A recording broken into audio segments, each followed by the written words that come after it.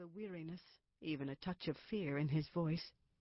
The corporate world was always uncertain, and never more so than now.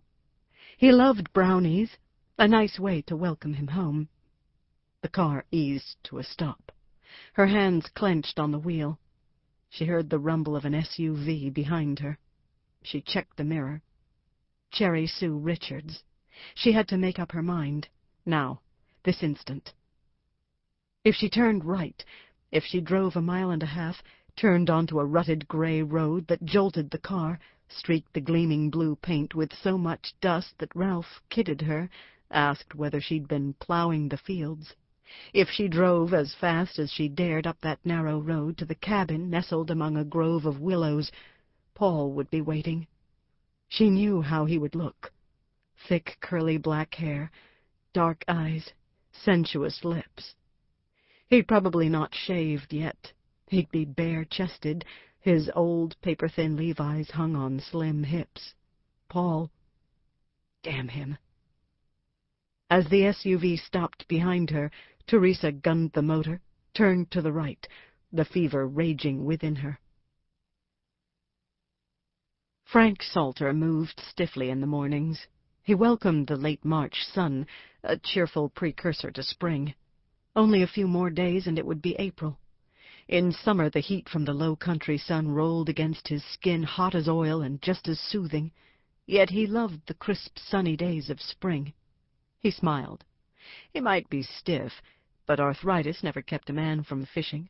He had his day planned. The lagoon off Belted Kingfisher Road was full of crappie, bass, and bream, and he was just the man to land himself a mess of good eating.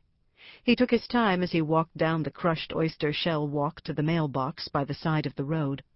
He didn't expect anything much. Too late in the month for bills. Maybe a note from his daughter, but Sue liked email better than writing letters, and every week sent a cheerful message catching him up on the kids. Megan off at school in Australia, if that didn't beat the band, and Tom, who'd decided hang-gliding off mountains in Montana had a lot more pizzazz than college. Frank shook his head as he pulled open the mailbox. Kids today. He grabbed a handful of magazines. Sports Illustrated, Ellery Queen Mystery Magazine, Fly Fisherman, some circulars from the grocery and the Walmart on the mainland, and a letter and a postcard. Oh, hey, the card was from Tom in Butte. Granddad, wish you were here. Almost as much fun as our trip on the Amazon. Lots cooler. Love, Tom. Frank was still grinning when he glanced at the long, gray, official-looking envelope with the return address of the warden at the state penitentiary. Frank's smile froze, slipped away. He no longer felt the spring-like warmth of the sun, or heard the honk of northward-bound geese, or noticed the swarm of no-see-ums swirling around him as he stared at the long, gray envelope. He hadn't received official letters of any kind since he'd retired as the island's chief of police. He told all his friends when they met for coffee at Parati's that he didn't miss the job. He didn't tell them how he had to steel himself not to respond when a siren shrieked, or how he sometimes worried about the drugs being unloaded late at night in hidden inlets at the docks of million-dollar houses. He insisted that Pete Garrett, the new young chief, was doing fine. Pete didn't know the people yet, not as Frank knew them, where they worked and how many kids they had and who had cancer and all the other heartbreaks, hidden abuse, kids on drugs, and love dragged and tattered to nothing by troubles heaped on troubles. Frank pulled his jackknife from his pocket, neatly slit the envelope. The paper was fancy, office-proud, crinkly onion sheet, but the message was scrawled by hand. Dear Frank, thought you should know. Judd Hamilton's been paroled. I've got a trustee who keeps his ears open. He says Hamilton's out to get you. You remember Hamilton? Back in '90, he... Frank crumpled the letter into a tight, hard ball. His mouth tightened into a thin, straight line. He remembered Judd Hamilton, and the flicker of sheer hatred in Judd's eyes when he stared across the courtroom at Frank. Laura Neville Fleming was halfway down the steps, almost to the cabins for the crew, when she stopped.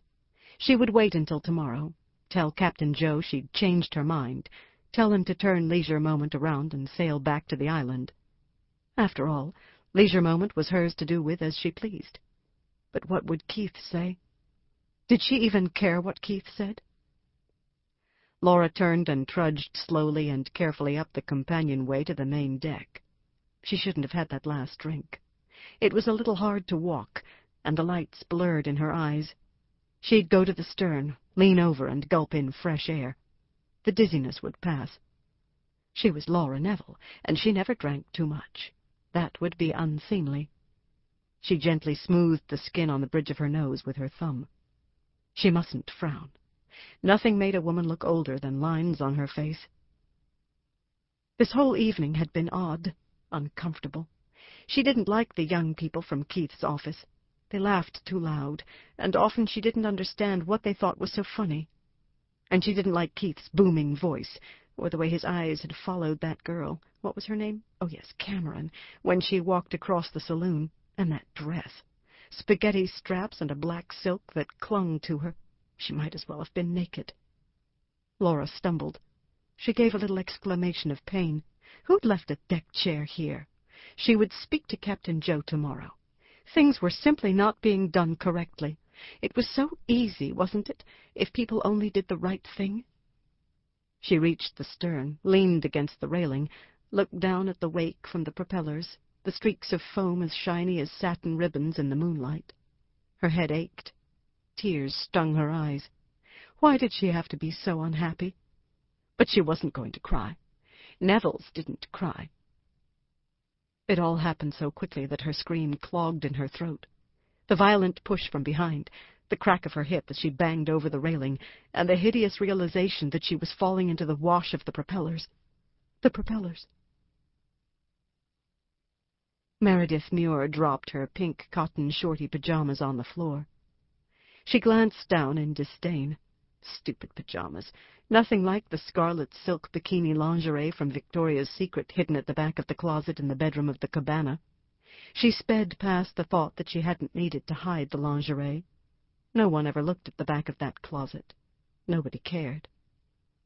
Her pleasure seeped away until she glanced at the full-length mirror, at her smooth young body, the breasts high and firm, her hips curved, her legs long and shapely. She remembered the feel of the silk and the even more delicious sensation as the lingerie dropped away. At first she didn't hear the ring of the telephone.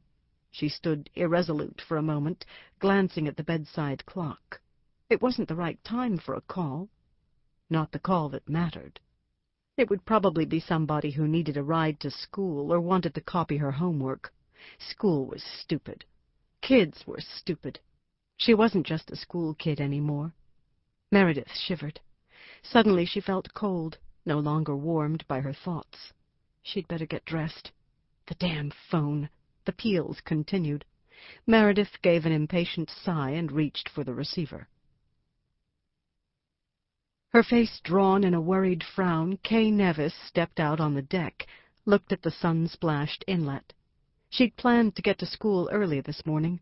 There was always so much to do, and there was that wonderful new video retracing the Lewis and Clark expedition that should arrive today. But she wanted a moment of peace.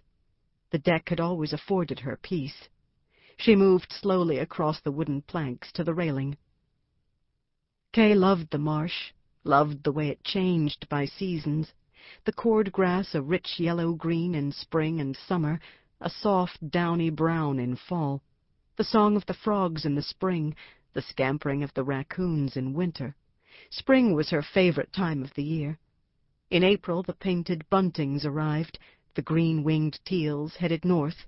Sulphurs and painted ladies and monarchs drifted near the plants like pieces of angel wings, their beauty yet another easily seen miracle. Kay shaded her eyes against the brilliant sunlight, but she wasn't looking at the still green water or the pelicans skimming low in search of food. She wasn't thinking about the marsh she loved. She felt isolated and disturbed. The perfection of her quiet way of life would not return until she'd met a terrible responsibility. If only she didn't know. But she did know, and her knowledge imposed a duty. She had to know what was right, no matter how difficult. Laurel